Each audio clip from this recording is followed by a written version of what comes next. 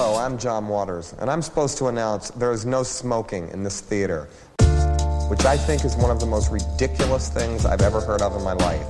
How can anyone sit through a length of a film, and especially a European film, and not have a cigarette? But don't you wish you had one right now? And I'm telling you, smoke anyway. It gives ushers jobs, and if people didn't smoke, there would be no employment for the youth of today. So once again, no smoking in this theater.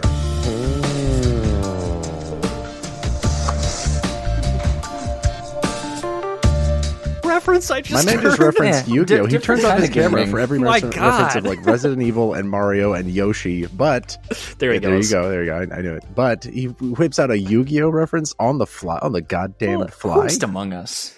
How's your Boba Bucha, Aaron? What is that? Aaron beverage check-in over here. I'm drinking a milk tea. I believe a Thai milk tea from Mocha Nut.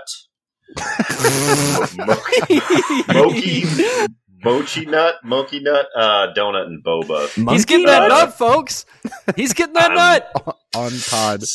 First man to nut on pod. It's very good. It is a delightful. They do this thing, so you order the. No one can see this, but I'm basically drinking like a tall boy of boba, but it's like clear plastic. They put it in the little plastic tall boy, and then they fuse the aluminum can top to it there in the store. Interesting, which is like cool. So, like, is it supposed to be like fresh sealed? Yes, I guess that's the point. And I don't actually know if it keeps in there or like what's the deal with it. I have no idea. I'm sure the nitrogen doesn't hurt. I recently had boba tea for the first time in my life in Chinatown in San Francisco. Yeah.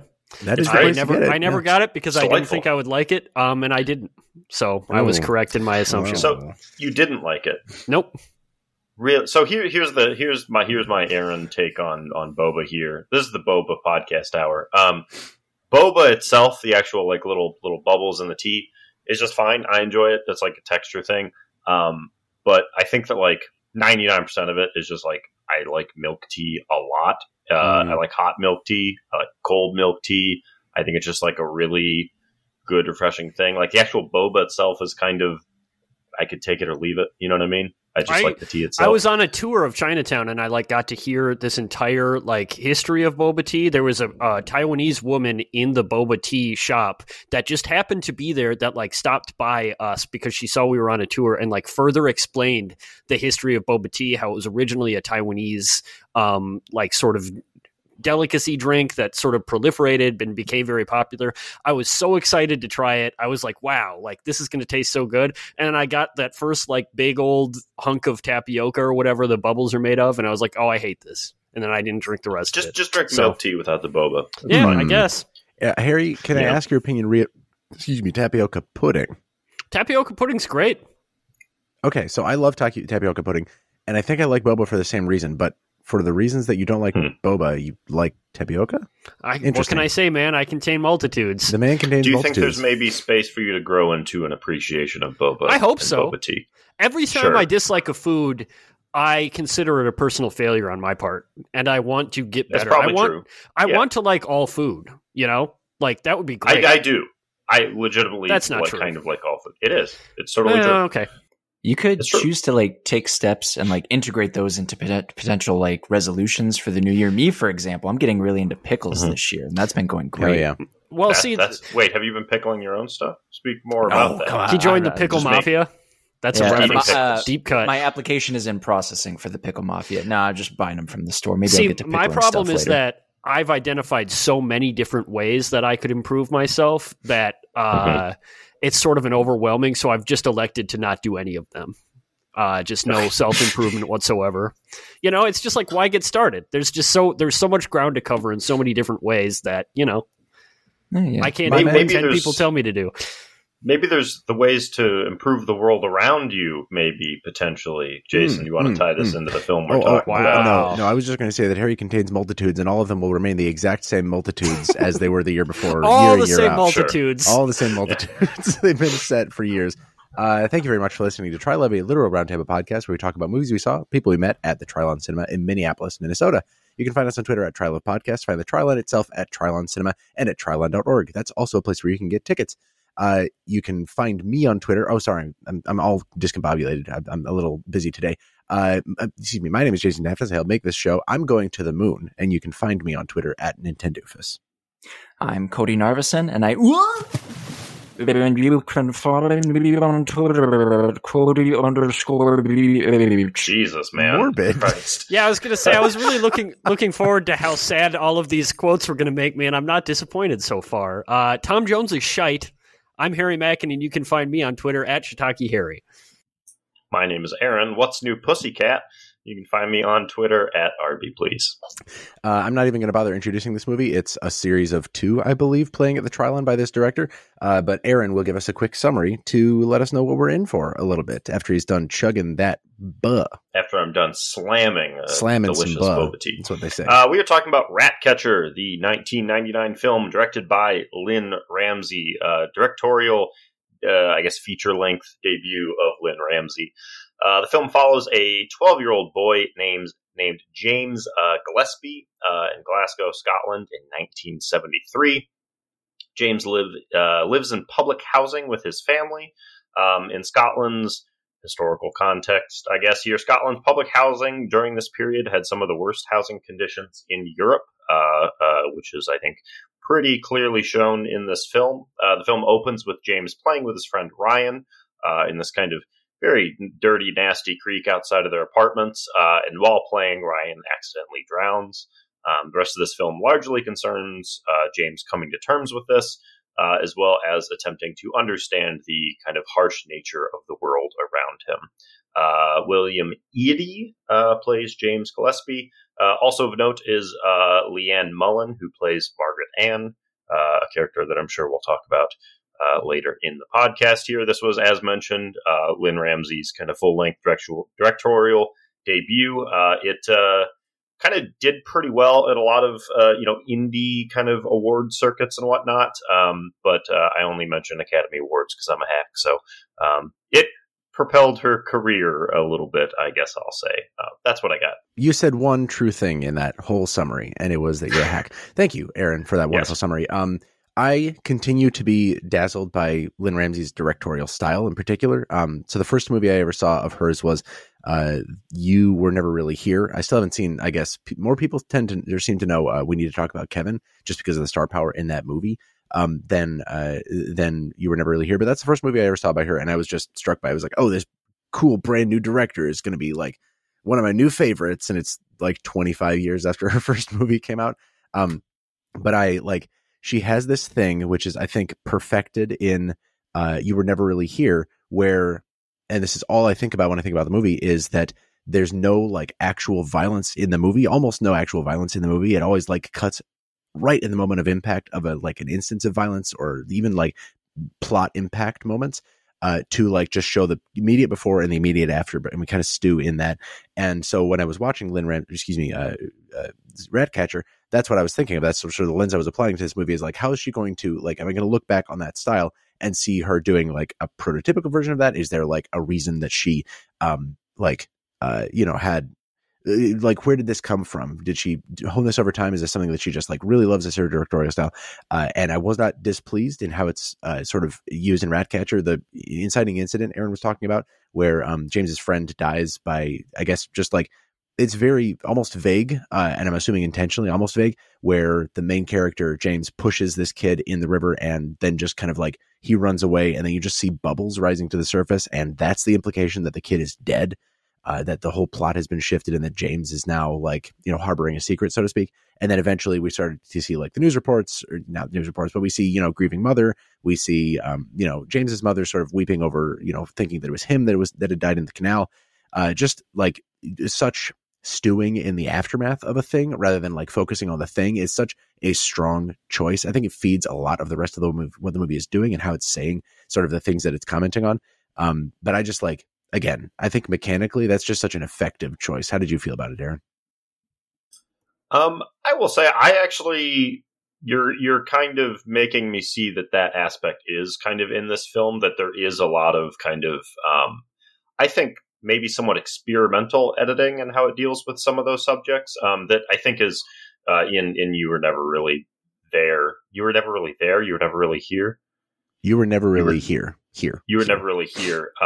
Also, the first film I'd seen of Ramsey's. I've not seen her other two films, which I think are generally regarded as her best. I should see them, but I will say that at least with this kind of flawed comparison to that other film, I do think that there are elements of that in this film that I think are like kind of interesting. I think there is one other somewhat similar technique she uses, specifically when kind of showing, you know, the exploits and kind of stuff that James gets up to, which is the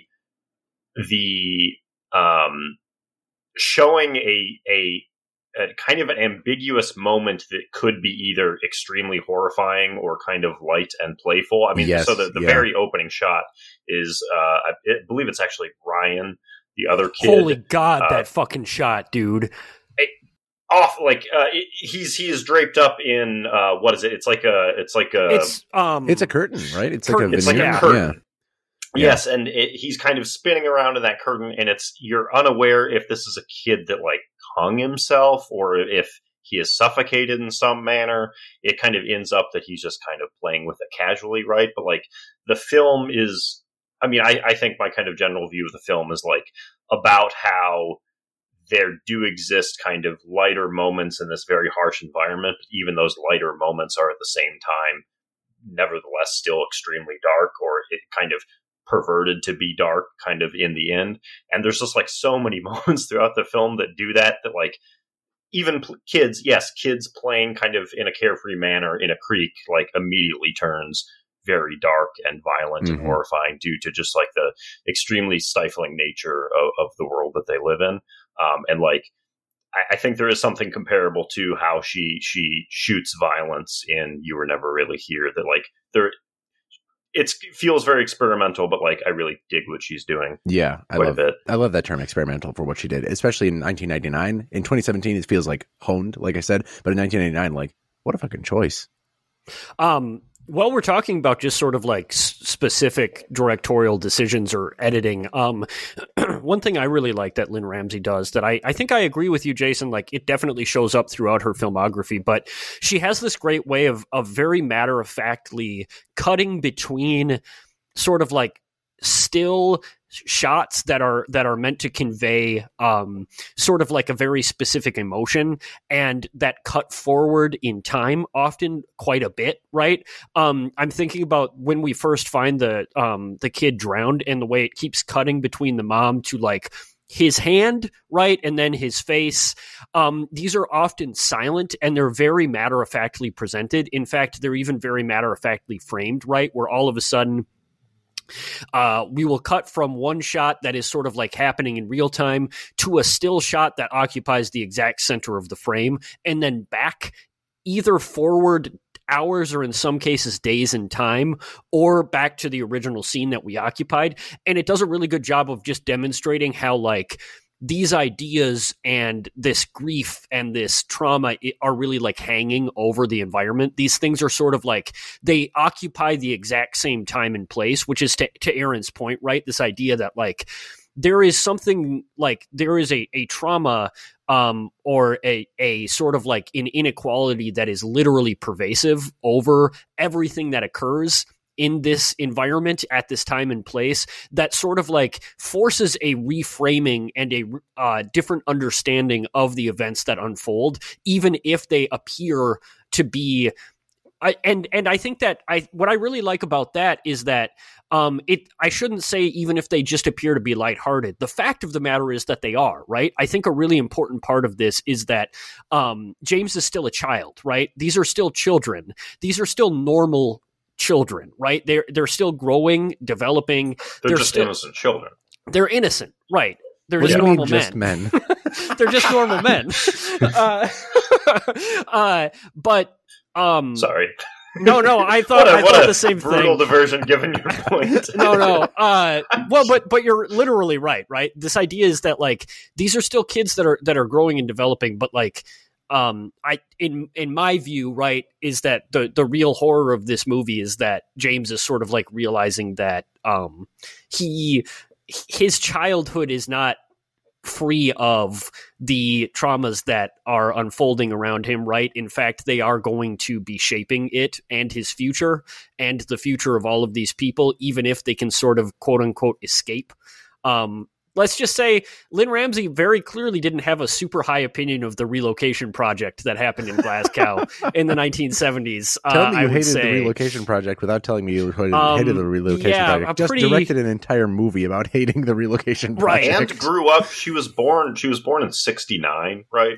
So this is like, especially with the way that the female characters, just the shit that ends up happening to pretty much all of them in this film. It's like, man, it's so rough to consider any sort of even semi like autobiographical, perspective of this film. Yeah, I guess I no longer go into her movies thinking that there's any objectivity or like feigned objectivity toward it. Like she is a very like forward, intentional director. Which, yes, I think is to the film's like warranted. Credit, absolutely, yes.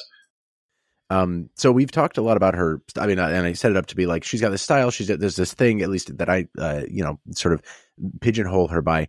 But like, I also want to mention that she's just very like, I say she, but she and her crew, her cinematographer and editor and whoever else worked with her on this movie just have like, they're also very dynamic in this movie. Like for every example of like, a very quick cut or ambiguity in a shot, there's also like really long held shots. I hate to focus so much on the mechanics of this movie because there's so much more underneath the surface, but it is just like strikingly that it feels like like with the budget of an amateur or like a feature of like a freshman feature film, but just like made the most of with so many like really clever choices. There's a few shots I'll probably pull up in our second of last segment where there's just like long tracking of, a kid running or like sort of a zoom or pull at the field shots that are outside of the new relocated housing. Just a lot of like really intentional. There's this, this emotional cadence to the entire movie that brings you up and down and like toys with that in really interesting ways. And sometimes feels terrible to see something beautiful. I don't know that I've seen a movie by somebody else who's like that, like just that reliably, even though I know sort of what I'm getting in for, that reliably upends expectations and still catches me off guard. Cody, did this movie catch you off guard like it caught me? I mean, it didn't catch me completely off guard because I have seen all of Lynn Ramsey's feature films up to this. It has been a while since I've seen We Need to Talk About Kevin and You Were Never Really Here. So that's those are not infinitely rewatchable, but they're great and worth revisiting. They are all troubling in ways that are maybe similar and maybe different from this one. But I mean, the types of things y'all are kicking around are the sorts of things that I kind of latched onto with this watch. I had not seen Ratcatcher before this, but I feel like there are a lot of like vibrant, fascinating things going on. Getting done. I mean, it's been kicked around a few times, but the way that Ramsey and friends create dynamic movement from like focusing on things that are static and inactive, like cutting around the action, like you guys have been talking about, like cutting between idle images to like showcasing something by like focusing on the absence of it. And then it's like you're thinking about it. It's like, well, what happened to that kid that fell in the creek? Like what's happening with him? Whenever the kid who fell in the creek is not on screen, all I'm thinking about is where's the kid who fell in the creek, and so on and so forth. But there's the way I kept coming back to, like, it feels like we are sitting in our own filth with this movie, literally and like kind of figuratively, just like with things that are actual like bags of garbage, but also like whenever this kid does something that's and that's another thing about Lynn Ramsey's movies that is less like technical, more thematic, but just honing in on characters where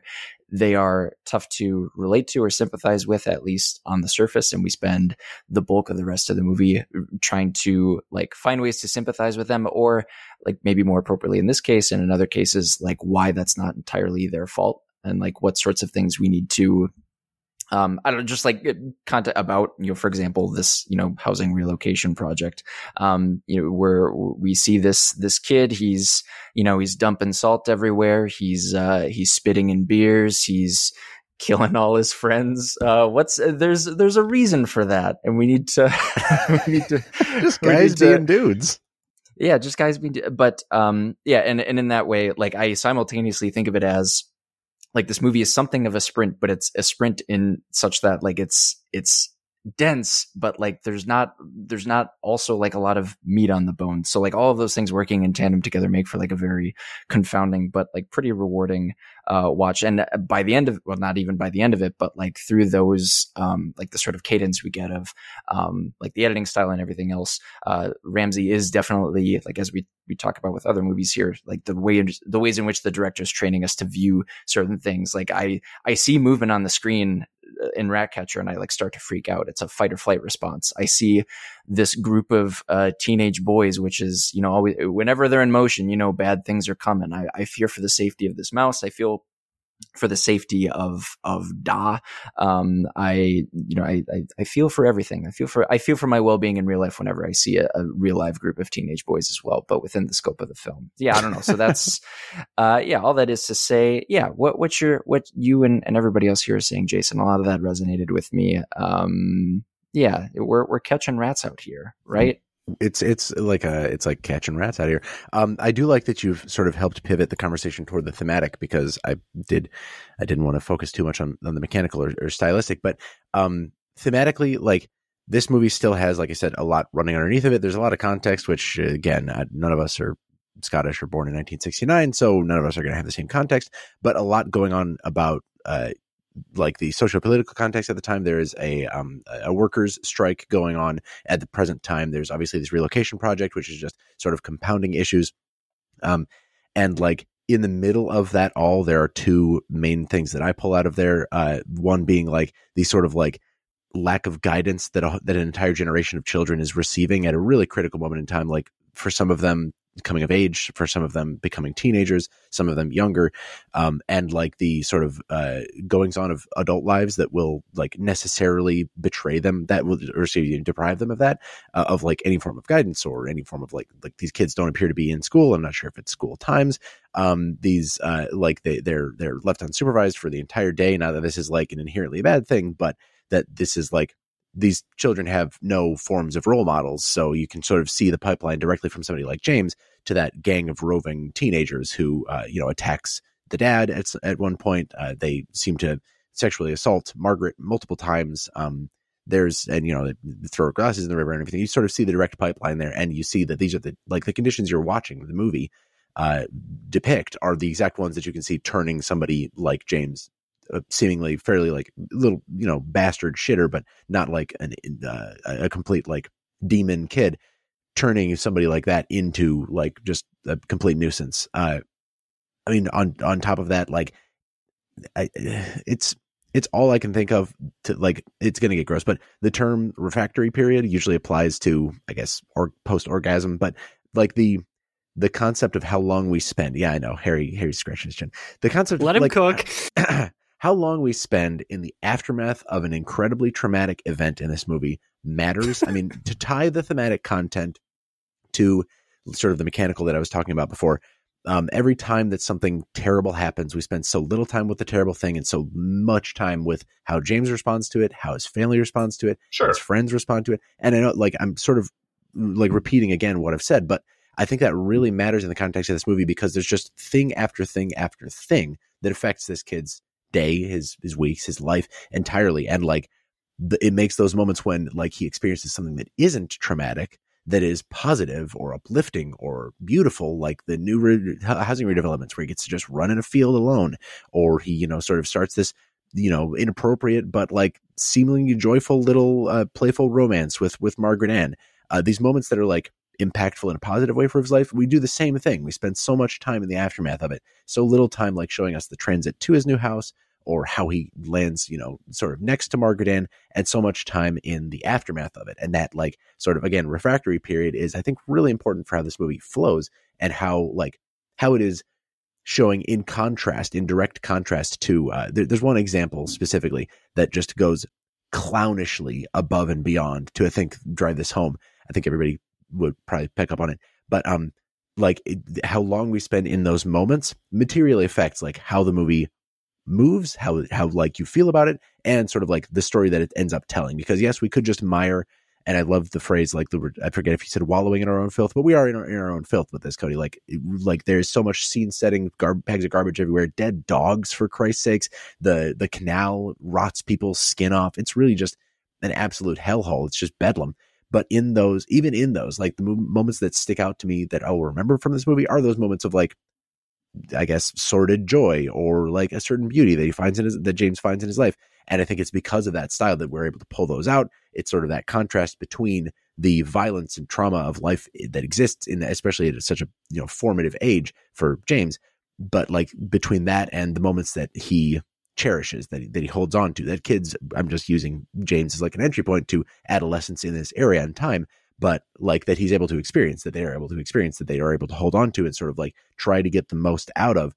And I think like the same tools being applied two ways, where we just sit with how it feels to have experienced a thing. Sounds really stupid. It sounds really basic. It's what every movie does with anything. But I think it like is really pointed, just trims all the fat off of any moment that isn't absolutely essential and lets us focus on the right things in the aftermath of it. Harry, were you able to pull out even a single thread from all that, or was it very just much? Complete Thank babble? you. Okay. Yeah, no, I think that was good. I think that what you're pointing to is something that I really wanted to talk about, which is that I think that having both the moments of sort of affirmation of the possibility of humanism as depicted in this movie, which is basically the idea, right, that no matter their circumstances, humans are always trying to become good people. It's the metaphor is like the flower that bloomed in the dark room, right? The flower is always stretching towards the sunlight whenever possible. We see plenty of evidence of that in this movie, right? James is trying as hard as he can to hold on to things that he loves, to hold on to tender things, to hold on to things that he cares about, right? But I think that this is ultimately a movie that it's not anti-humanist necessarily, because I think that, again, there's lots of evidence of the possibility of humanism and even like how resilient humans are, right? Like even James's dad is not wholly a monster, right? He is an alcoholic, he's abusive, but he also is a quote unquote hero. He saves another kid in the canal. Yeah. The last time we see him, he's dancing with his wife, right? His long-suffering wife, whom they do not get along very well. He is not kind to her, but they still have this sort of connection. However, I think that like, and I don't mean to sort of like you had said, I'm not an expert at all, but I think that this movie is really like taking on this perversion of this humanist ideal that can sometimes be extended too far to this sort of like liberal optimism, this idea that like, because humans are resilient, if we can just sort of like give them better circumstances, things are all just going to work out, which is sort of epitomized by this relocation project, right? This idea that, which is a real thing, right? That in the 1970s in Glasgow, the Scottish government was like, well, we have all of these slums that are made up of these ancient buildings that are literally rotting and falling apart, and extremely marginalized, extremely poor individuals are living here. Let's just move them somewhere else and it'll all be fine. Right? Because people are resilient, children are resilient, everything's going to work out and be fine. I think that this movie is basically about how that's not true, right? Right. About how like you can't just correct a problem overnight, because like all of these things that have happened, all of these traumas that these people have experienced, all of these systemic inequalities, they have created scars that can't be healed just like that, right? It's like even for children. Specific moment. I'm sorry, I hate to interject, but it's like the perfect example of this, I think, is when the dad is talking to I forget the mom's, again, these characters aren't given repeated names. The dad is talking to the mom. Again, they don't get along very well, but he's talking about like painting the walls a beautiful pale blue. And she says, what's the point we're moving? And he says, maybe.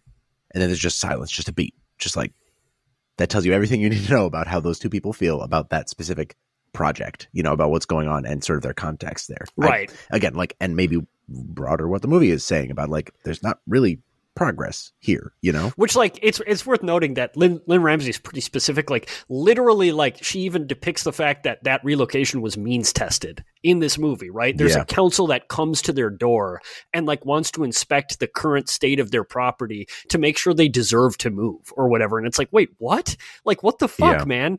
But you know, and we see it all the time, right? Where, like, there are these kids who are still sort of desperately trying to have something, right? Like, there's Snowball, the mouse, and the fact that even when they kill Snowball, they rationalize it as Snowball going to the moon, a place where all the rats can live and be happy together.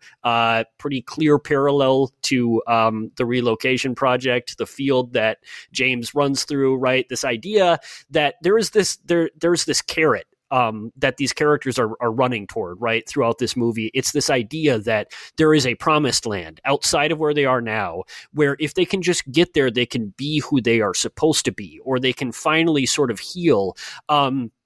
This movie is ultimately clearly very pessimistic about that. It is suggesting that these things that are done to you or that happen to you in an environment like this, they leave a mark on who you are that is not so simple to erase, right? It makes you into, like you had said, Jason, there is this very clear pipeline between James being the age he is, the gang of, like, serial rapists being who they are, and James's father being who he is. It's clear to see how the sort of crushing boredom and despair and frustration manifests in this sort of, like, retributive cruelty that is redistributed, right? Where, like, the minute they have something that they can pick on, that they can abuse, because they themselves have been so abused, it makes them feel a little bit more in control, right?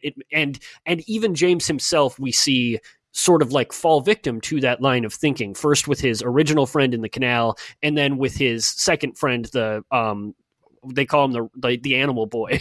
Kevin, right? I think. Is it Kevin? Is it Kevin? No, it might be can't Kenny. Be Kev. It's no, it Kenny. can't be Kevin. Kenny, okay. We need to talk about Kenny. We need to talk about this movie I made 20 years ago. Yeah. I guess that is actually a very good segue to the specific scene I was talking about before, where I believe, like, we are seeing them through the character's eyes, sort of his context. It's got to be like Snowball going to the moon is like it's the one thing that I didn't expect from this movie. One is that, like, this sort of very strange, it fucking crushed me, man. To describe, oh my god. Yeah. To describe, so Kenny is he's a little animal boy. He receives a rat or a small mouse, like a white mouse, for his birthday, and he receives along with it in the cage a helium balloon. Just a nice bright thing on his birthday. He brings it out to the children and teens, and all of them take turns, like, sort of half torturing it. They toss it between each other. They, like, squeeze him too hard in their hands and stuff. And then finally Kenny, succumbing to some pressure, like, okay, James is sort of dared to throw the mouse as well, and he says, I'm not going to throw it. He decides not to, gives it back to Kenny. Kenny goes back inside and then out his window says, "Hey everybody, look, Snowball's going to the moon." And he's tied the helium balloon to the tail of this live mouse and sends it off into the stratosphere, and it just disappears into the distance. But we do not close there. We do not close there, dear listener, because we actually do get, like, a not incredibly well animated, but just beautifully bizarre sequence where Snowball is superimposed over, like, a moving image of the rotating moon. And it's implied that he actually is going to the moon. And he lands and starts a small colony of white mice because this balloon is given a promised land, right? A promised land. And, like, obviously it's got the parallels to the relocation project, but also, like, I mean, we sort of come back from this scene in a moment of, I believe it comes back to James sleeping on the couch, right? So, like, clearly he sort of, without warning, we were just thrown into a fantasy sequence, maybe not a direct dream sequence as explained by plot, but sort of this fantasy in response to what I'm presuming for James, he was the one who tried to save the mouse's life, is, like, again, a response to some trauma. I mean, a slightly more minor trauma to, like, the death of his childhood friend in the canal, but, like, still a traumatic event, watching this live mouse tortured flying up to the moon. Like, it's just that sequence left me both, like, jaw agape, because it was, like, and again, a complete surprise, but also what a fucking, like, incredible mix of the, like, terrifyingly sad and, like, I was stuck halfway between crying and laughing. It sounds goofy to say that, but it was actually, like, very sad and very bizarre humorous at the same time. I had no idea that sequence was coming. How did it make everybody else feel?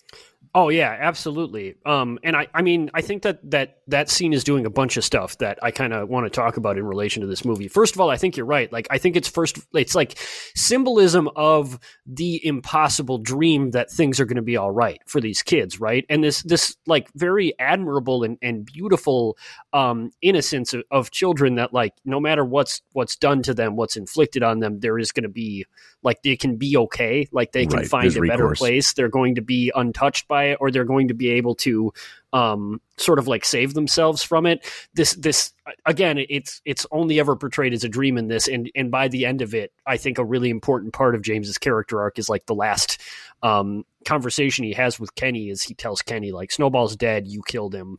And then Kenny's like, we're not friends anymore, actually. And by the way, I saw you kill your last best friend. Wild.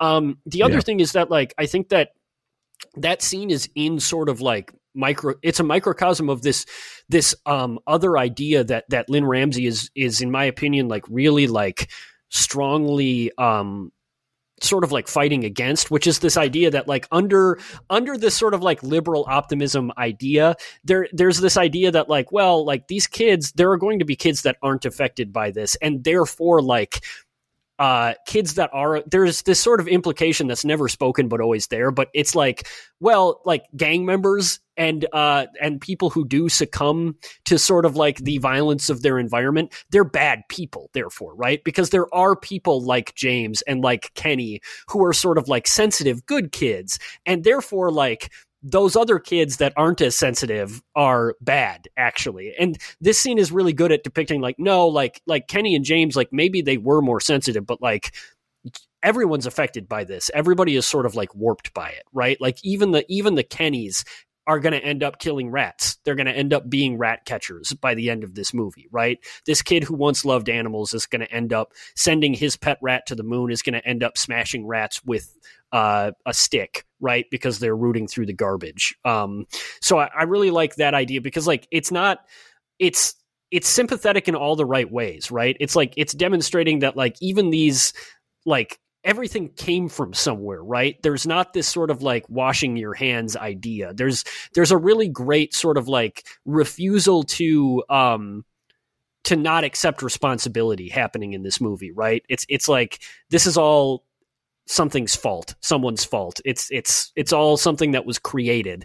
It's not something that was inherent. Yeah, no, very true. Really well characterized.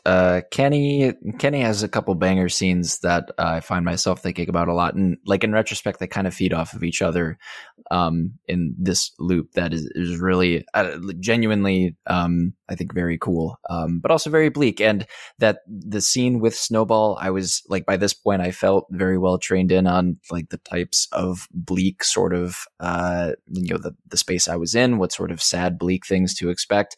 And I was sitting on pins and needles, just being like, please, for the love of God, let Snowball be okay.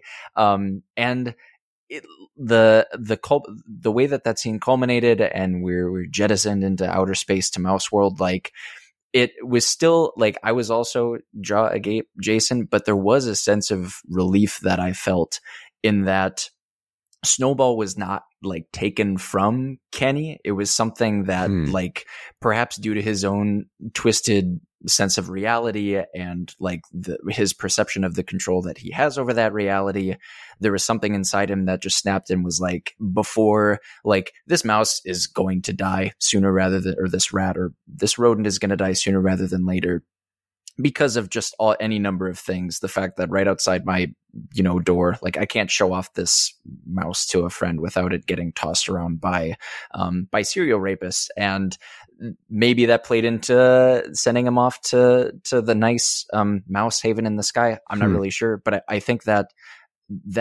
paired with his final, his final scene with James, where there's almost like Kenny has this, I don't know, this is again, I could be completely off base, but he has this reality he's created for himself. And there's this sort of this kinship that he has, that he feels with James.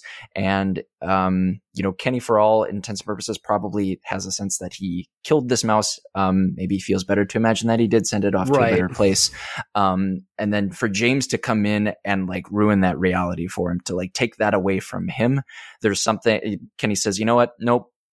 Fuck it, we're not friends anymore. And oh, by the way, this reality you live in, where you can just ignore this friend of yours that like not died by his hand, but feels very much so that way. Remember that you did that, and also like I saw that you did that, so that is a thing that exists for you now, just in the way that I'm being reminded of this thing that is very painful for me. So those are those are tough scenes. I didn't think about in vacuums in together. I didn't think about that as I'm stepping on your toes, but I didn't think about it. It's just blowing my mind because I didn't think about sending Snowball to the moon as like a survival tactic. I thought it was sort of a fit in thing. Maybe it's both. It serves both purposes, but for Kenny to like just compartmentalize what was happening to this thing that he loved as like, I am sort of creating a better reality, a better like future for both myself and this thing that I loved for the half day that I had it. I didn't think about that because like, again, just the absurdity of the scene in itself was enough to capture my attention and just keep me thinking this thing actually just happened in this movie that I had no idea was coming. I really love that read, though. I really love that read too, and I think that it is both. And to get to Aaron's original point, right? Like the idea is that it's both, specifically because it's like that is how Kenny is trying to make a better world for this thing that he loves, and that is the sort of like universal effect that this situation is having on these people, right? Is that they never stop trying to do like what's to make a better world for people they love.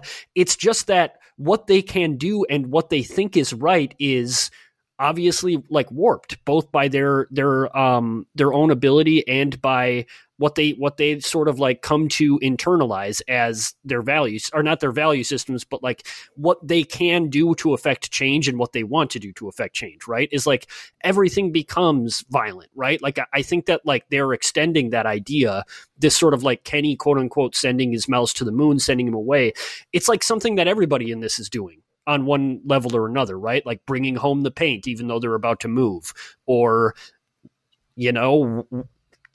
James jumping into the canal at the end of the movie, right? Like it's fully sort of extended outward, this idea that like this is what you do when you don't have the resources to do anything else, and you are affected by that.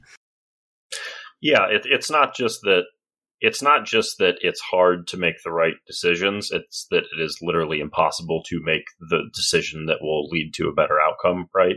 Like you have to pretend that the decision you can make is better, right? Yes, or default to the most negative decision, right? At the end, right? There is, and this is like kind of very much following the history of like the economy at this point, specifically for Scotland, like the 60s and 70s were, I believe, like extremely rough in regard to like unemployment, right? This is something that is like very much shown in regard to like James's father, who's like out of work, right? They are like purposely like avoiding their landlord coming by to tell them that like the rent is due, right? And they haven't paid in a while. There are like macro level issues that are causing problems, yet for these kids they are like unable to even, it's like so far like out of the scope of anything they understand, which I do like. There is like a weird kind of empathetic viewpoint that the film has for pretty much every character in this, except for like whatever the equivalent to the welfare people are that come by and are judging their family and whatnot. But like even the bullies, who are like horrible people, I think that they are always placed in context of where the environment around them that kind of led them to be who they are. And I think we see that with a character like Kenny, who I think there's a lot of reasons why he ties his little rat to a balloon and like kind of hoists it up in the air, but I think a lot of that is like peer pressure, right? It is purely him trying to please this group of people. I think we see even Margaret Ann someone who is like abused very much by all of these boys, still wants to kind of be in their good graces in a manner. And it's like, it's just so obvious how these kids grow up, in a few years, they're kind of doing the exact same thing down the line. It's really depressing. It is really depressing. And like you describe them as like issues that the kids don't understand or that they like seek refuge from in a way. I think James is interesting in that he's like on the cusp of understanding that. I think somebody like Margaret Ann might be aware of like what it means that they're being relocated, or what it means that like maybe her dad doesn't have a job, or whatever situation is actually facing her specifically. But James is just like still between that very adolescent, like the only thing I have to worry about today is whether or not I'm like boots over pants or pants over boots today. Yeah. And like, again, the socioeconomic conditions that lead to them like developing disease and not knowing where they're going to get their next meal and all these kinds of things. So he's before that sort of maturity, but after, like, in that complete coming of age middle space. Perfect character for that. I love that. Like, I mean, it would lead me to start talking about the ending, because I think it like really fulfills that. Like, it sort of seeds that with all these problems that he addresses, that he sees, that he either ignores or is like just part of. And then at the end, I think sort of comments on how, like, what resources kids have to deal with that, i.e. kind of none. But I'm going to let Harry take the mic for one last thing before we get there. Yeah, well, just a couple of, I mean, first of all, to speak really quickly to your last point, it's really worth noting and really smart the way that in this movie, like the effects that that this environment and the system that these people are victimized by, they're visited on their bodies over and over again, right? That's a recurring symbol. There's the lice in the hair. There's the rash that develops. There's even James's father's face is covered in scars where people have slashed his face with a knife. That happens again near the end of the movie because he's trying to care for something innocent. Very real, by the way. Once, very real Glasgow smile on Tommy Flanagan. Right. Yeah. Amazing looking, unfortunately, even if it's sort of like a horrible thing to like. Sorry about it, Tommy, I mean, he's got a great face. It's funny. I Googled, like, I looked him up because I recognized his face, and then I was like, oh, I know what that is. That's called a Glasgow smile. I look up a Glasgow smile. He is literally the Wikipedia image for Glasgow smile, because he must be one of the few people big enough to have survived it. But yeah, Jesus he is, like, go to Wikipedia and it's his face. Wow, that's crazy. And appropriate, I guess. Yeah. The other thing is, I think it's really important that, like, it's maybe not, again, because this movie wisely, I think, takes the point of view of children. It's not really like taking on in a very direct way, like the ways in which this system was created by and sustained by like policy, right? But that is still a part of this movie. For instance, I'm thinking of like when the literal militarized scabs come to clean up the trash in the neighborhoods, they're wearing full military garb, right? They're in camo. They all wear masks, which is a really like striking image to see when there are children, unmasked children running around in this environment that these adults that came from outside it feel is so toxic that they have to mask up just to be a part of it.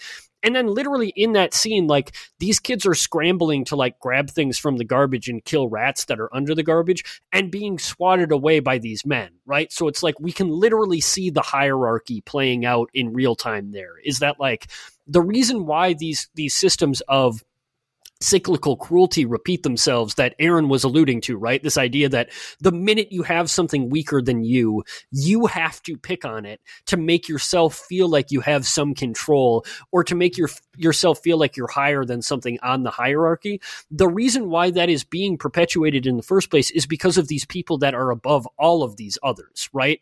That everybody we see in this movie exists on this continuum, this hierarchical continuum where they are being oppressed themselves by people outside, right? That like these slums are being like, this is targeted neglect, right? This is targeted alienation and targeted marginalization by powers outside of and above these people, right? Like this economic precarity is created and sustained by the types of people that we see in the military garb at the end of this movie. And so it's like, this is a movie about what a system like that does to children, and the fact that, in my opinion, very clearly, like the effect that even the child imagination is not free, from it, right?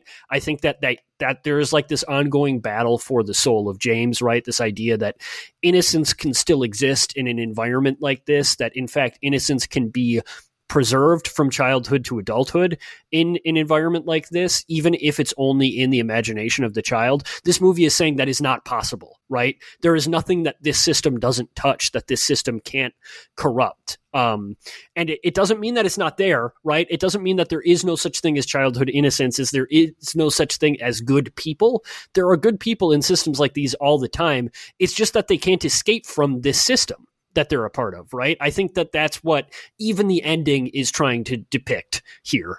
The idea that childhood wonder, that childhood joy, etc., it doesn't exist is false here. Like, you see a lot of the mechanics of them enjoying like playing in the river or catching animals and like, you know, just ribbing each other and stuff.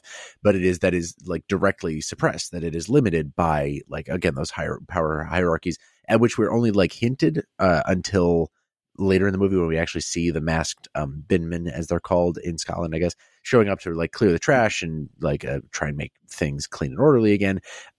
We only see on the TV once in a while when a reporter is like, the conditions are getting worse here, shit's all fucked up, nobody has any recourse, and the strike continues. But it's like in that milieu of like all these problems that continue piling up, that like that James experienced either personally or sort of visited upon him from the hierarchies above his head. Like, it is in that they finally get after the strike is called off, rather not called off, but after the scabs come in and start performing the work anyway and clearing the trash. James, again, he has that scene with Kenny where he like admits to him, you killed your own animal, you killed your own pet, and Kenny admits back. Like, it's just a very like, the sort of like veil has lifted and nobody is subscribing to this idea anymore of like the false, like the falsehoods that we've these myths that we told ourselves about like the last however long this has been going on, this specific, months, weeks, however long it is, that these things are sort of crumbling down, that James decides to throw himself in the river. And we see almost an identical shot of just the water bubbling, like the implication that there's just breath leaving somebody's body and him floating in the water, and then slow fade toward the end where his family is seen walking through the same field that he played in the new redeveloped housing. And they're just carrying individual pieces of furniture. Clearly, like it's fantastical. It's like an imaginative, a speculative, like positive thing. But does that line up to you, Harry, with respect to like, was sort of like what these kids have been telling themselves about like how they survive, how they get through these many trials, these like things that they will not understand, that James will never get the chance to understand, but that most of them just don't understand, and how they like sort of compartmentalize and respond to it is through just fantastical imagining. Yeah, well, and that's a perfect example of one other sort of like mechanical signature of Lynn Ramsey, which is the other foot dropping, right? Which really like works well in this movie, because I think that one of the things this movie is doing is demonstrating that like, and this is, I think, the greatest horror of the movie, right? Is there's this idea that like, oh, because kids don't understand what's happening and what's happening to them, they won't be permanently affected by it. This movie is saying they do. Like, kids absolutely know what's happening to them. They can feel it. and like, even if they can't sort of like rationalize it, even if James can't like give you a history lesson about like the imposition of precarity upon the marginalized classes under capitalism, right? He knows it's happening to him. He knows that like, that something is happening that is changing the way that he thinks, that is changing the way that he feels forever. And he is reacting to that in the best way he knows how. Right. And like, I think that like, and what I'm talking about here is the other foot dropping, is that Lynn Ramsey doesn't even let us sit in the sort of final fantastical image, right?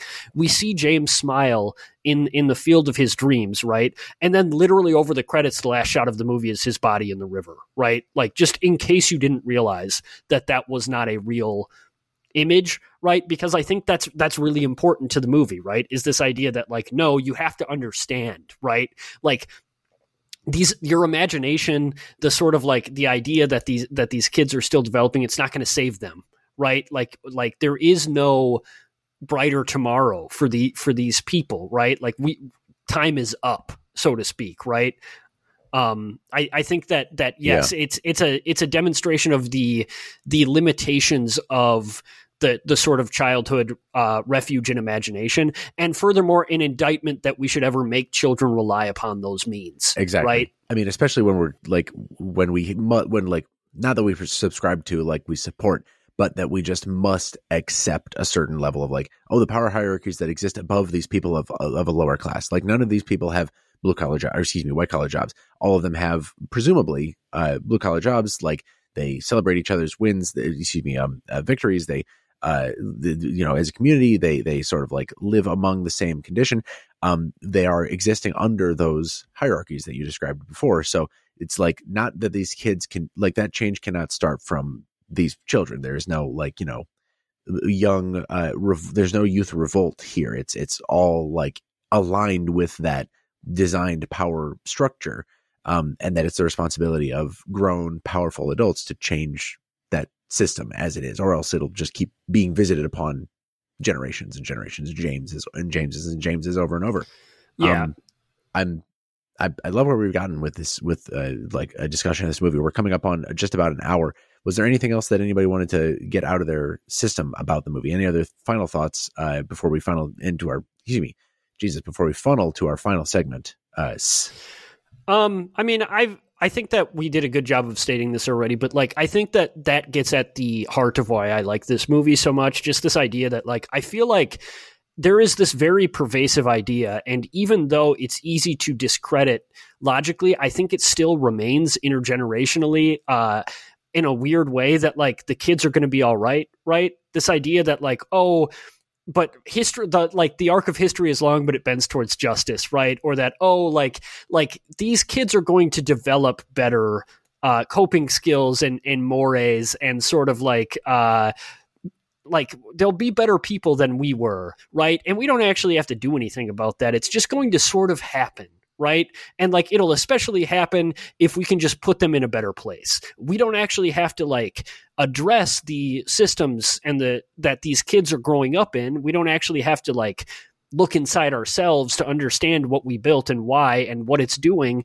We can just sort of wait, and things will work themselves out. I think this movie is about as, like, stark a rejection of that notion as is imaginable, right? For sure. They should teach people in Scotland how to swim. They should have some sort of swimming classes. I made note of that as well. That seems like it would solve a lot of problems. I mean, it does make sense, I guess, because, like, I don't know, there's just like it's not like it's fucking swimming pools are there? It's the heavy 1970s, like, high quality clothing is the thing. Like, it was just much denser, much warmer. Sure. You need it for those climates. Duck boots. Everybody's wearing duck boots. Suck up all that water. and real weighted heavy jackets. It's like stones, yes. They knew how to swim. They just physically could not in this 6 foot deep. All that tweed canal just turns to 500 pounds the minute you get it wet. Cody, Aaron, I'll leave the drawer open to both of you for any final thoughts before we get to our segments, our fun little jokey segments. Shout out to, I've heard this in a few movies, and it makes me happy just because I don't always have the best ear for picking up, like, familiar tunes, especially one that is with a scattered up filmography as this. It's Gassenhauer from Carl Orff. And I remember looking at the movies it's in. I think I first heard it in True Romance, and then subsequently heard it in Badlands. It was in Mad God as well. I think it's in Fish Tank as well, which we talked about. Oh, is it really? I talked about that before the. Have you seen episode. Fish Tank? I have Aaron? not, but I believe it is in that movie. Cody, Fish Tank is very clearly very inspired by this movie in a lot of ways, so that makes sense. Yeah. Which is that the song playing in the segment with the field, or I believe it's when Snowball's getting sent up to the stratosphere. It's that dun, dun, dun, dun, dun, dun, dun, dun, that one. Gotcha. It's okay. I don't know if that'll be the end credit. There are a lot of options for end of episode song. Shout out to Carl Orff. Shout it. Yeah, I just wanted to gas up Gassenhauer. Know what I mean? To gas up the gas man himself. That's what Lynn Ramsey was making that first movie about. Aaron, you did the lip smack thing. That indicates to me that maybe you have something to say, either about Gassenhauer or about the movie. I got nothing. I will just reiterate that that shot of him sitting at the windowsill. Hey, man, I mean, we're about to get into that. We're about to get into it, and that was of course, my answer to whatever it may is also be my that we have answer. not included. To Yes. whatever. Oh, wow. You're being very respectful of our bits. I will just say, based on my 50% completion rate of Lynn Ramsey's filmography, I will say that I do think that like part of the reason why I feel like when people discuss her, they tend to focus on like the mechanics of her filmmaking. Me too. Maybe a little bit more than they do like the content to the film otherwise. And I think that like that's not like a negative thing. I think she is just like she is so clearly one of the directors who is like willing to put those kind of experimental touches into a film and just like does it, I think, kind of so flawlessly. Yeah. Sound editing and design too, like little things that like, oh my God, I think a lot of people don't really think about too much, myself included. I don't think about it as much as I should, but like it's kind of impossible to not think about that once you kind of know to look for it when watching her stuff. Exactly. You know, the thing is, if she wants me to pay attention to the themes of the story, she just needs to be worse at making movies. She just needs to like dumb it down like for all of us. A one camera sitcom setup, you know? Yeah. Maybe if she can cue, doesn't need to be laugh just track, maybe just one person laughing, just like a ha ha ha when something funny happens. That would send me exactly where I need to be to watch all these movies and really understand them. But stop communicating visually in your movie. Simply hand me the script. I will understand everything. Yes. Well, thanks guys for that. I'm going to close the drunk drawer and open up the. I have no idea. Good grief, give me a gift, please. The gift drawer separately. Got a lot of drawers, man. It's a fucking map room in here.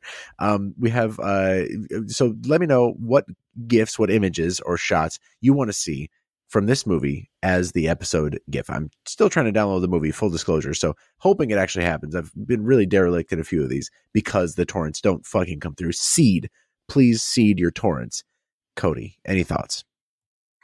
First off, right away, I'll get seeding those torrents for you, sir. At 41:33 thereabouts, there's a really cool shot where James is in that house and he goes out the window and into a field. It's a cool shot. Maybe you've heard of it or maybe you've seen it. The other one I did note, well, I noted just before that, around 39:03, it's like him rounding the corner into that new world of like the neighborhood or like that, I don't know, that block. It's like that couple house block that's still like being developed and he's just like taken in with all of it. And within 10 seconds of being there, he just starts like roughhousing, not like he's like digging up dirt with a shovel or something. It was just like very like playful and awe-inspiring and very cool. But then I was like, wow, I've got a really great pick for this segment. And then Lynn Ramsey was like, here, hold my beer. I'm Lynn Ramsey. I don't know what kind of beer she drinks. Hold my Guinness. A couple minutes later. Yeah. Lynn Ramsey was like, go into the kitchen and grab me a beer if you're going to be here all day. And I was like, yes, madam. I guess. Ooh. Is this getting racist? I don't know. Maybe a little. Is Scottish a race? To the Scots. They're known for, colloquially. They're known for so much. You know, they make the best alcohol. I'll just say it. Best alcohol. Are we about to test Harry's? That's a different podcast. Scotch? That's a different podcast. That's fair. That's fair. Different pod. Well, you start Drink Pod, and in the meantime, I'll ask you, Harry, Drink Pod, Harry, for your give me a gift grief. Well, first of all, the obvious one. Right around 41 minutes, James takes a piss into a toilet that isn't hooked up, and the piss just goes ahead and drains right out the bottom, and we get to watch it sort of like pool below the toilet. Just in case you want to know the timestamp on that bad boy, I think that would be quite a GIF. Right before that, actually, there's a really good shot of him in the apartment that's still being put together where the camera circles and sees him on one side and then circles the entire empty room and then finds him on the other side. I really like that shot. Really, one of the most heartbreaking images, in my opinion, of the entire movie is right around 58:40. I think I recorded it. It's Margaret Ann when she's taking a bath and she starts holding her. Sorry, I dropped my phone. She starts holding her breath under the water, and she does the perfect blue shot. And then it cuts to James watching her, and he just starts to cry. Holy shit, is that a really powerful evocation of what trauma feels like? It's like, hey, all of a sudden, like things that shouldn't make you feel terrible do. And you know why, kind of, but oof. And then finally, I think you mentioned it, Jason, and I didn't get a timestamp for it, but they do the Mabarosi shot where James is running in parallel to the canal, and you can see his reflection in the water as they're both running. I noticed that almost Cody, I think you mentioned this, but almost every time the camera is moving in this movie, people are moving inside the shot as well. Just one more little Lynn Ramseyism that's really, really cool and dynamic. Just one more Ramseyism before we... I know the junk drawer is closed, but shout out to anybody listening who knows when Harry says the Mabaroshi shot, knows what Harry is talking about when he says the Mabarosi shot. You will have ascended to the top tier of our Patreon. Please continue with the bit. I almost promised that there's one person who would get that reference. And I think there's probably a few. I feel like, you think, right? I mean, not the reference to Mabarosi. I gotta watch it again. The fact that reference to the fact that we've pod. Yeah. Yes. Okay. It's an internal thing. Aaron, you chimed up. Do you have any? Look, we can dance around it. There's one answer to this that we're going to use. So what do we? It's the shot with the fucking field, man. I mean, it's a really good shot. Yeah. What are we doing? It's. Yeah. I was like, oh shit. You know what I mean? I did one of those when I was watching it, and I was by myself at home. It's not like I was even, around somebody who would have been impressed by my understanding of beautiful filmmaking. I was just talking to myself. Yeah, it's that shot. Good shot. The one that you guys haven't mentioned that I think I'll mention is it's toward. I want to say it's toward the beginning. After I think it's Brian. Somebody mentioned Brian was the name of the kid who first drowns, and sort of sets the plot in motion. After that, we see James sitting on like a brick wall, facing away from us, but toward a hearse passing by, just in really soft focus in the background. And then I think he turns around and like hops down off the wall. But that's like just one of those shots that has like, it's not the focus, it's not the like center of the shot, but it is like, oh, the implication to how this shot actually plays out with like the point of it slowly crawling across the back of the frame is just another one of those quick Lynn Ramseyisms for you. Really good stuff. Really, really fucking good stuff. Well, thank you so much, everybody, for giving me gifts. We have a final segment to the show. Harry, do you care to give us? I would love to, Jason. It's the segment we like to call Cody's Noties. Wow. Thank you, Aya. That was a great introduction. Hens. They use hen as a term. Thank you. I loved hens as a pronoun here. Like, yeah, hen, because it's like halfway between hun and just like calling somebody a chicken. It's so very good. fucking Scottish. It's the thing. It is wildly Scottish. I'm glad I had subtitles, honestly. Shout out to subtitles. Nothing else needs to be said. Come on the pod, subtitles. This one feels sort of inevitable, but welcome to Rat Love, gentlemen. I'm going to present some prompts relating to films that are largely rat focused. There might be some other mice or rodents in the mix, but the protagonist of this segment is going to be rats, rat singular. Shout out to rats. Come on the pod, pretty please. So I'm going to read prompts. After each prompt, I will ask y'all in the order of Mackin, Daphnis, and then Grossman, just because that's an order I don't think we get on this very often, to respond. You'll get a point for every correct answer or closest to the correct answer, and the person with the most points at the end they're going to win. As always, Trivia Mafia rules apply here, so use your noodles, not your Googles. With that, let's go ahead and jump into a toilet, because we're going to start with the film Flushed Away, dip into those sewery trenches. It's a 2006 animated film with starring vocal performances from Kate Winslet and Hugh Jackman, both voicing rats, I believe, as rats, of course. How tall is Kate Winslet? God Harry? damn it. Man, it gets me every time. It really does. Yeah, I never see it coming. Of the show, yeah. Let's go with 5'6". I feel like she's kind of a shorty for an animated film too. I mean, that's it's very good. Sorry. How tall is Kate Winslet's character in Flush Away? No. Okay, 5'6". Got you locked in. Over to Jason. How tall do you think Kate Winslet is? I want to say Academy she's award-winning Kate Winslet on the slightly taller than average side. I'm going to say she's 5'9". All right. What is the Jason average? is 5'8"? Feeling Something like 5 with 5'9". I think it's I don't 5'7".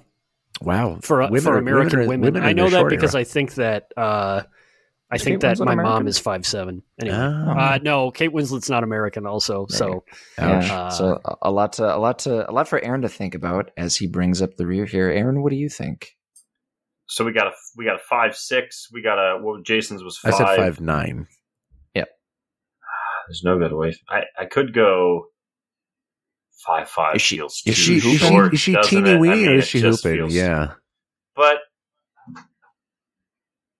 yeah, I'll go. I mean, I'll go 5'5" just to be a dick. Oh wow! So Kate Winslet. So rarely then, am last in this that I want to take advantage of the mechanics of it when I am. So I will go 5'5", despite the fact that's not going to get me a point.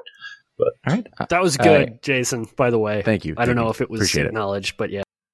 Yeah, no, I stayed silent, but I crinkled my eyes to show that I was holding back laughter because I wasn't muted. But very good guesses all around. Going off a few sources on the internet, Kate Winslet is reportedly 5 feet 7 inches. I should have just gone the other fucking. Yeah, you should split the difference, baby. Did you guys immediately try to picture Leonardo DiCaprio and figure out if she was taller than him in Titanic? Because that's what I did. I also did. That would have been smart. And that's what made me go smaller. Hey, can I ask real quick though, Cody? Could I have gone 5'7.5" and gotten both of the answers in the middle there without giving a point to anybody else in case of it? Yeah, I could have done that. God, why didn't I think of fine. being a dick in that manner? I need to enhance my kind of meta tactics here. I must be more dickish. Aaron Gross. I know. I need to do the Jeopardy thing where you get the $1 sitting there at the end of your guess. Yeah. God, I make one Yu-Gi-Oh reference, and all of a sudden everybody's stepping up their gaming tactics. Frustrating. Now I'm going to be struggling to catch up, but I'll do what I can as we move along to our second question. We're going to move to Fantastic Mr. Fox. Now you might be thinking this is not a segment about foxes, but there is a rat character in that film voiced by one Willem Dafoe. Maybe you've heard of him. As you may know, some of you may know, Willem Dafoe is evidently very well equipped. If you catch my drift, he's reportedly got a big old ding dong. What I'm going to do is are we playing a bit? I'm gonna. How big is Willem Dafoe's penis? So I'm gonna share my screen here. I've got some pictures here. No, what I'm gonna do is recite 3 alleged utterances from Antichrist director Lars von Trier about Willem Dafoe's penis, because that's the film where the whole urban legend about Willem Dafoe's size and equipment, or kind of where that came from. I'm going to give 3 alleged quotes from Lars von Trier speaking about Willem Dafoe's penis. Your job will be to pick out the fake soundbite. It's not a soundbite because I'm just going to be saying them, but they're quotes. You're going to pick the fake quote, and so I'm just going to read them off one at a time. We've got so quote A, quote, "He has an enormous dick," unquote. Quote B, quote, "We didn't expect that from Will," unquote. And then quote C, quote, "Everybody got very confused when they saw it," unquote. So those are the 3 quotes. Which one of those do you think is not real, Harry? B, because Willem Dafoe has big dick energy. It must be like everybody expects that from him. Maybe not to the extent, but that's why I'm going with B. What actor do you not expect a big dick? Now, yeah, please, Harry. Lots of them. Name one though. Name one who you'd be like, I don't buy that. You know what I mean? If you heard, I'm just curious. I don't mean to. That's the only way I'm moving. I don't mean to be challenging here, but if you heard, XYZ had just a, like crazy, a giant, like just a giant. I don't think Brad Pitt has a big dick. If you heard that, you'd be like, no. Nope. I'd be like, nah, doesn't add up. Yeah, sure. I can buy it. A mid-pit scenario. Okay, interesting. Jason, over to you. What's your guess? I'm gonna give C as the false quote, and it's because I believe one of the actual quotes is that it's confusingly large, or like reported quotes, and I think you probably threw the word confusing in, or confused, to like try and throw us. I think I'm going to say ooh, that's C. a really good guess. I'm going to say C. I'm not going to get this right, but it feels good to pretend like I know Cody's psychology on this one. Is it because you remember the magnet that we recently saw in Cody's fridge? Yes, which nice. I wondered if he was what just going to the magnet. Yeah, it's Willem Dafoe's face and a little smiling, and it says confusingly large. It's very good. shout out to How Did This Get Made podcast. Yeah, free ad space. But I got you locked in for C. We've now, Aaron, you've got some the ideology from the other fellas informing your decision. Do you want to cover the spread? Do you want to go a different direction? The floor is yours. I was originally a B guy. Jason has convinced me it's C, but I also do want to cover the spread just to be a mensch. I will say that even if I do not get it correct, I will be repaid in the afterlife. I will cover the spread and choose A, just so we get all the options on the table here.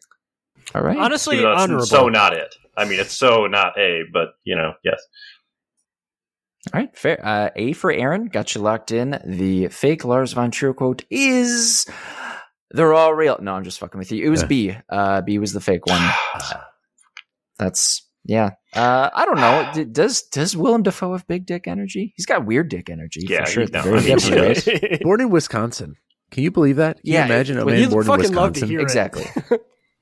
That doesn't make any sense to me at all. Oh, right. We found love in a hopeless place. It is one of the eldritch truths of the universe is that Willem Dafoe it's like you translate 5 pages of the Voynich manuscript and it translates to Willem Dafoe was born in Appleton, Wisconsin or whatever. It's like it really doesn't make any sense. Drives the narrator mad. Y'all are driving me mad in a good way. The scoreboard currently reads 2-0-0 for Harry, Jason, Aaron, respectively. As I always say, pee poo poo. We're at question 3, and I think we need to take a moment to shout out our good friend and past and future guest Seth Zarati. And I'm invoking him right now because a movie that Seth loves is 1990's Teenage Mutant Ninja Turtles. In fact, in his most recent rewatch of that movie, he gave TMNT 5 stars on Letterboxd. For those unfamiliar, that is the highest ranking you can give a movie. They haven't gone past the 5-star scale yet. If you listen to this podcast and you don't know what Letterboxd is, we've never talked about Letterboxd. Insert 3-hour-long audio montage of all the times we've for the mentioned FBI agents listening to this after one of us commits a horrific crime in the year 2037. That is how Letterboxd works. You rate things up to 5 stars. Yep. Copyright Trilove podcast. This, all of this is relevant because Teenage Mutant Ninja Turtles, 1990, and I think all of the works, it has a character who is a rat and his name's Splinter, and he's a good rat. Shout out to Splinter. But enough about all of that. I'm going to list 3 other films, not related to Teenage Mutant Ninja Turtles. And my question for you is going to be, which one of the following films did Seth not give the hallowed 5-star entry to? So it's, that's what we're rolling with here. So I'm going to list 3 films. One of them is not going to be a 5-star film in our good friend Seth's eyes. Film A, 1993's Jurassic Park. Film B, 2005's Pride and Prejudice. And Film C, 1991's Terminator 2 Judgment Day. So those are the 3 films. Which one of those films is not, as of this moment, April 2nd, 2023 at 4:23 p.m. A was 1993's Jurassic Park. Maybe you've heard of it. So which one of those at this point in time does not have a 5-star rating from Seth Zarati? Harry? I think I'm going to go with Pride and Prejudice. Alrighty, Pride and Prejudice, locking it in. Over to you, Jason. What's your guess? You really did pick the 3 most bastardous options for this because I could see him giving 5 to any of these. Harry said Pride and Prejudice. I'm gonna go Terminator 2. All right, Terminator Pooh. Wait, sorry. Is this which film he did not give 5 to, or which one Correct. he did give? Okay, he did not. Good. Yep. So got locked in for C. Aaron, I guess same question as last time. Covering the spread, informing ideologies, et cetera, gift and a curse of going last. Yeah, so I'm not going to cover the spread because, well, so one, I do not think my good pal Seth is a misogynist, so I assume he gave Pride and Prejudice 5 stars. I'm going to go Terminator 2 as well. I could see him giving that a 4.5. I don't know why, and if he did, I'm coming for you, bud. But yeah, I could see him giving it. First one's better. Terminator 1 could happen. You could. It's real life. That makes man. it better. That's a reference. Don't worry about it. That is an obscure. That is an obscure reference, which I have posted on social media many times. You have no excuse. Okay. Well, I don't know. I don't. If it's video game related, I probably glossed over it. If it's not video game related, then I'm a bad friend and a bad consumer of Twitter feeds, and I need to get better at that. But I'll find that out in due time. So the answer to this question, thank you for your guesses, by the way, gentlemen. Seth issued the 5-star stamp of Seth approval to all of the mentioned films, except for Jurassic Park, which he gave 4.5 stars. Pride and Prejudice and Terminator 2 got 5s. Terminator 1 got 4.5 from Seth. Should put that out there. But so no points gained on that question. We're holding pat, sitting tight as we proceed. Should have covered the spread. Should have covered the spread. Hashtag cover the spread. Karma. It's certainly not good karma. But hey, you'll have chance. All of you will have chances to make amends in question 4. At which point we're going to jump to the 2003 remake of the movie Willard, which is about a guy who uses his rat friends to exact revenge on people, or something. I haven't seen it. But the 2003 Willard stars Crispin Glover as the titular Willard. Crispin Glover, among many other things, also previously co-starred in the 2002 sports classic Like Mike, which is about a young boy who finds a magical pair of tennis shoes and becomes a basketball phenomenon. Did I use rats as an entry point to pivot and talk about something completely different and within my range of interest? You better believe I did. So a number of actual NBA players had cameos in 2002's Like Mike. A lot of multiple choice this week, spoilers, but which one, I'm going to list 3 NBA players. Which one of the following NBA stars did not make a cameo appearance in 2002's Like Mike? Also co-starring Jonathan Lipnicki. Maybe you've heard of him. So the 3 basketball players are as follows. We've got A, Allen Iverson, B, Dirk Nowitzki, C, Shaquille O'Neal. Maybe you've heard of some of those guys. Maybe you've heard of all or none of them. Again, this question is I'm taking one for Cody today, but which one of these, in y'all's estimations, did not make an appearance in the 2002, again, cinematic classic, Like Mike? Harry? You made up Dirk Nowitzki. You can't fool me. Dirk Nowitzki's not a guy.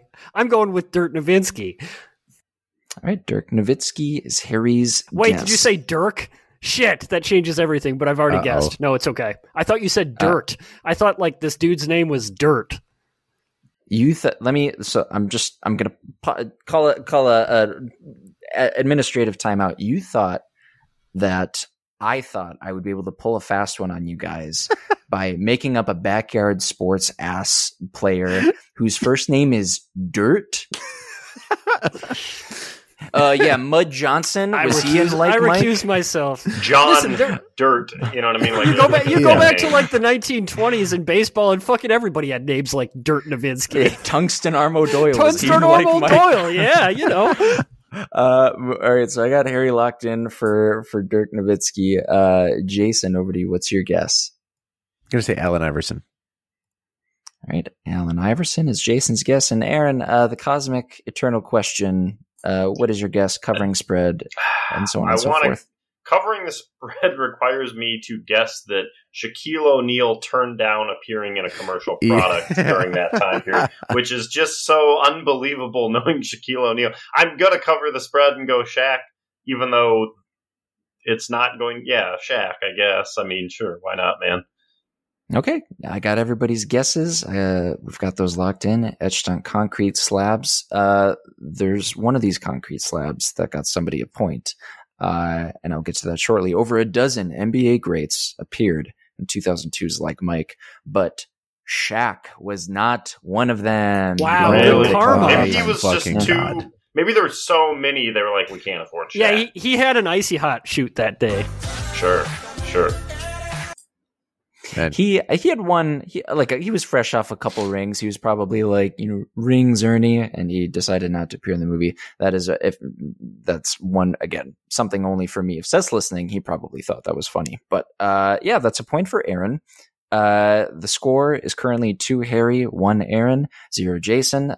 Still very much anybody's game. Anything can happen as we head into this 5th and final question. What we're going to do. Here's what we're going to do. What we're going to do is the following. We're going to call upon 2001's Rat Race, which does not refer to actual rats. It's question 5. We're getting a little loosey-goosey. But this movie does feature an extensive ensemble, as well as cameos from a number of, I'll just say notable celebrities, including the band Smash Mouth. So here's what's going to happen. I'm going to list 4 singles from Smash Mouth's discography. Sorry, muscle memory.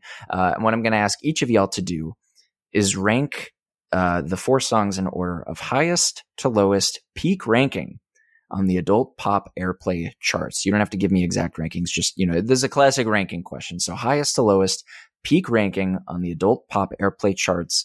I'm going to list the songs and then give because you know how this works, but I'll recite it anyway after, but I'll give you time to kind of crunch the numbers, brainstorm a little bit. The songs are as follows, and these are in alphabetical order. So we got All Star, Can't Get Enough of You Baby, I'm a Believer, Then the Morning Comes.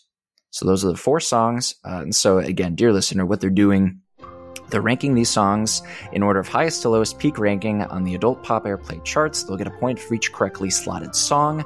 And again, there's going to be 4 songs total in the mix. I just listed them off. And if they get the order then perfectly correct, they'll get 4 points. If 2 of the songs are in the right places, they'll get 2 points, and so on and so forth. So again, those songs are All Star, Can't Get Enough of You Baby, I'm a Believer, Then the Morning Comes, ranking them from highest to lowest peak adult pop airplay chart ranking. Bum bum. So yeah, that's where we're at. Perfect timing.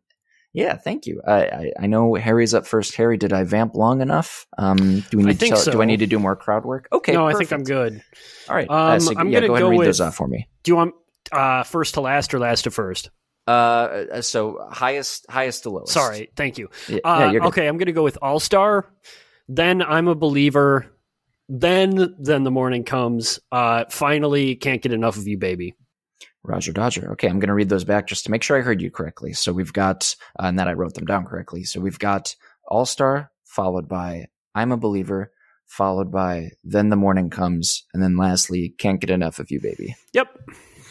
Okay, excellent. Got those locked in, and over to you, Jason. What is your perceived order? My perceived order is that first is I'm a Believer, second would be All Star, third would be Can't Get Enough of You Baby, and fourth would be Then the Morning Comes. Gotcha. I'm going to read those back. So we've got I'm a Believer, we've got All Star, we've got Can't Get Enough of You Baby, and then the Morning Comes. Okay. That is accurate. Dodger. Thank you, Cody. Alrighty. And finally, we move to Aaron. Aaron, you're going to cover the spread now. Just what was your guess? I'm kind of going to cover the spread, and that my guesses was exactly the same as Jason's. I will flip the last 2 in an effort, a show of good faith, to have somebody win here. Fist bump. Just in case. So I will go. I'm a Believer. I kind of think the meme bit of All Star has boosted that. Like, that's obviously a more generally famous song, but like my rationale that wasn't too. like what Mystery Men and like what you know what I mean? Like that was a big song, but like I'm a Believer first, All Star second. I guess now Then the Morning Comes third, and then Can't Get Enough of You Baby fourth. I'm not confident about that, but gotcha. If Jason wins, I get half of it. This is a $10,000 game. Oh, I shouldn't have talked over. Okay. So I've got for you, we've got let's see, I'm a Believer, All Star, Then the Morning Comes, and Can't Get Enough of You Baby. You're that making last faces, song was also a hit, though. Yeah, okay, it's fine. They're all bangers. Spoilers. These songs, they're all bangers. They're all certified hits. They're all etched in golden slabs on a mountain somewhere. But no, got you locked in. I've got everybody's totals tabulated here. I'm just going to say, in advance of reading the correct order, thank you for participating in Rat Love and loving our fine rat friends, be they actual rats or not. The correct order of these songs from highest to lowest peak chart ranking is as follows. Coming in hot with a peak ranking of number 1 is All Star. Fuck! Sorry. No, it's you know what? It gave me a good laugh, so it was worth it. Coming in with a peak, following that, a peak ranking of 2 Second on the charts is Then the Morning Comes. Coming in with a peak ranking of 4th on the charts, the adult pop airplay charts, is I'm a Believer. And rounding out the crew at 14th, which, hey, nothing to sniff at. I haven't yet pushed a song to 14th on the charts. Can't get enough of you, baby. So that's where we're at. If my tabulations are correct, Harry picked up 2 points from that question and got 4 for the game. Jason did not pick up a point for that round and got a bagel for the game. Aaron picked up a point in that round, got 2 for the game. I believe, assuming my arithmetic is correct, Harry came out the victor with a score of 4-2-0. Return of the Mac to the pop-off platform? ? Patent pending. Harry, what would you like to say to the folks who may be listening? Honestly, I'd love to pop off, but I'm just so stunned that the Shrek bump didn't boost I'm a Believer higher. I'm stunned by that, so I honestly can't even really pop off that much. That being said, obviously this was going to happen. Return of the Mac, the King is returns, etc., etc. I was late on that one, but yes, the Shrek bump is what I was relying on as well when I guessed. Of course, right? Like, holy shit. Yeah. I appreciate, Cody, the game. I'm stunned we didn't even mention one specific movie in an entire sequence. I don't know what you're talking about. Yeah, I don't either. I suppose I'm starting to lose even my train of thought when mentioning it. But thank you for ending our episodes with, excuse me, a fun, lighthearted note as I choke myself to death. It was this cider. It's a new brand of cider. It must be just. What is it? It's called Cidergeist. That's pretty cool. Actually, that's a cool name. It's a pretty good. It kind of reminds me of Cody. You go ahead and turn off your camera now. It reminds me of the brand name for flavor. Zappy. It's just a regular apple Zappy. But it reminds me of Deathloop. What is that? A lot of the it does look a lot like Deathloop. In that game reminds me of Deathloop. Cody, you can turn back on again. Thank you so much for ending our episodes on a fun note. And thank you so much, listener, for listening. There's a lot that we want to point you to in the show notes. First among them is a couple of Perisphere pieces. We have 2 about the movies of Lynn Ramsey on Perisphere: Ratcatcher, Death, Garbage, and Glimpses of Beauty in 1970s Glasgow by Dan Howard. Find that in the show notes. And one about the other Lynn Ramsey film that's playing as part of this series, Morvern Keller, The Eyes of Morton Are Upon You, Morvern Keller, and The Art of Expression by former guest Natalie Marlin. Go ahead and check those out in the show notes or by going to perisphere.org. That is the Trilon's blog, where you'll find a bunch of pieces by frequenters of the Trilon and just people who have thoughts about movies. The third thing that we want to put you to, and it's self-serving, is we had an episode about partially about Morvern Keller, with the founder of Fun City Editions, Jonathan Hertzberg, who oversaw the distribution of the restoration of Morvern Keller, I think 2002 film, if I remember correctly. It was one of Lynn Ramsey's sort of star-making movies. Samantha Morton in a star role. She really should have gotten a much bigger career after that movie, but it's a really, really good movie. I picked up the edition from Funny City Editions. I think Cody did the same after our episode with Jonathan. It's a really fun discussion. It's one of those we just sort of floated around the discussion points of how it's what it is like to build a boutique film label, sort of the challenges of that, the opportunities, what keeps him coming back, and more. And yeah, wish him well, and hope you find it an interesting episode like we found it an interesting one to record. That was our plugs at the end. For right now, I thank you so much for listening. This has been Trilove. Find us on Twitter at Trilove Podcast. I'm Jason. You can find me on Twitter at Nintendoofus. Great work on the plugs, Jason. Not the hair plugs, the plugs for the podcast. Hair jokes. Watch. Yeah, I deserve that. Watch Lynn Ramsey's films, including Ratcatcher. For some reason, you're listening to this and haven't watched it. Speaking of, let's see, Ratcatcher. Speaking of catching things, we can catch. One thing we can all collectively do is catch Taco Bell off guard, because I don't know if you know this, they're dropping the quesarito from the menu effective April 19th. Whoa. April 19th. Shit. If we all band together, it's capitalism, it's fast food. The quesarito will probably come back in, Avengers, the 8th one, down the road. Like the quesarito will be back. Yeah, but we can either get it back sooner or kick that can down the road of them dropping it. If they see a surge of hundreds of millions of dollars in quesarito revenue. So that is my plea. I know I didn't get the pop off because I didn't participate in Rat Love this week, but show some love, Rat Love as well, quesarito love as well. There's room for everybody on this stage of I'm Cody Narvison. I need some Taco Bell. You can find me on Twitter at Cody_BH. Wow, my name's Aaron, folks. Hey, what Cody's... the fuck, man? Oh shit! What the fuck is We this? had an order here.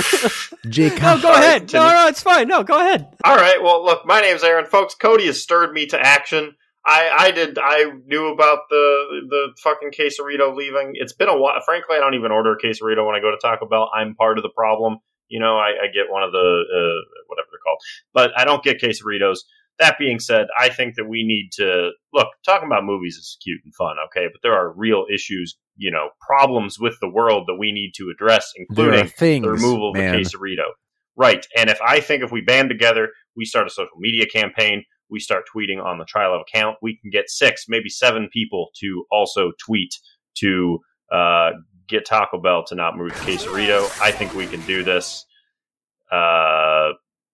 You find me on Twitter, Darby, please. Sorry, Harry. Sorry, man. Look, sorry, man. And if you would like to support the future of Scotland's children, you can support Children First. That's the largest charity supporting Scottish children in that country. Thank you. I've been Harry Mack, and you can find. Actually, just go get a quesarito. Honestly, Go get a quesarito. I'm supporting you can do both, kids. I'm supporting Taco Bell. Look, do we want to do you can do both. McRib where it keeps coming in and comes out, and then we got to pretend like it's not marketing? Here's Fuck the thing: is that Taco Bell's prices are so reasonable. It's cheap enough that you can afford to give even more. It's cheap enough that you can do both, right? Exactly. For the cost of one coffee per day, you could eat Taco Bell for like a week and a half, and you could put the extra savings toward Scottish children. Those kids in Scotland in the 1980s with quesaritos. If there was a Taco Bell cantina on the corner, what are we even doing? No problem. Never would have happened. A place for them done. to hang out during the day. Maybe some sort of educational materials could be distributed there. And once they're out of primary school, immediate job opportunities, career growth. That's right. Yeah, Taco Bell, a great idea. And in conclusion, this is going to be awful.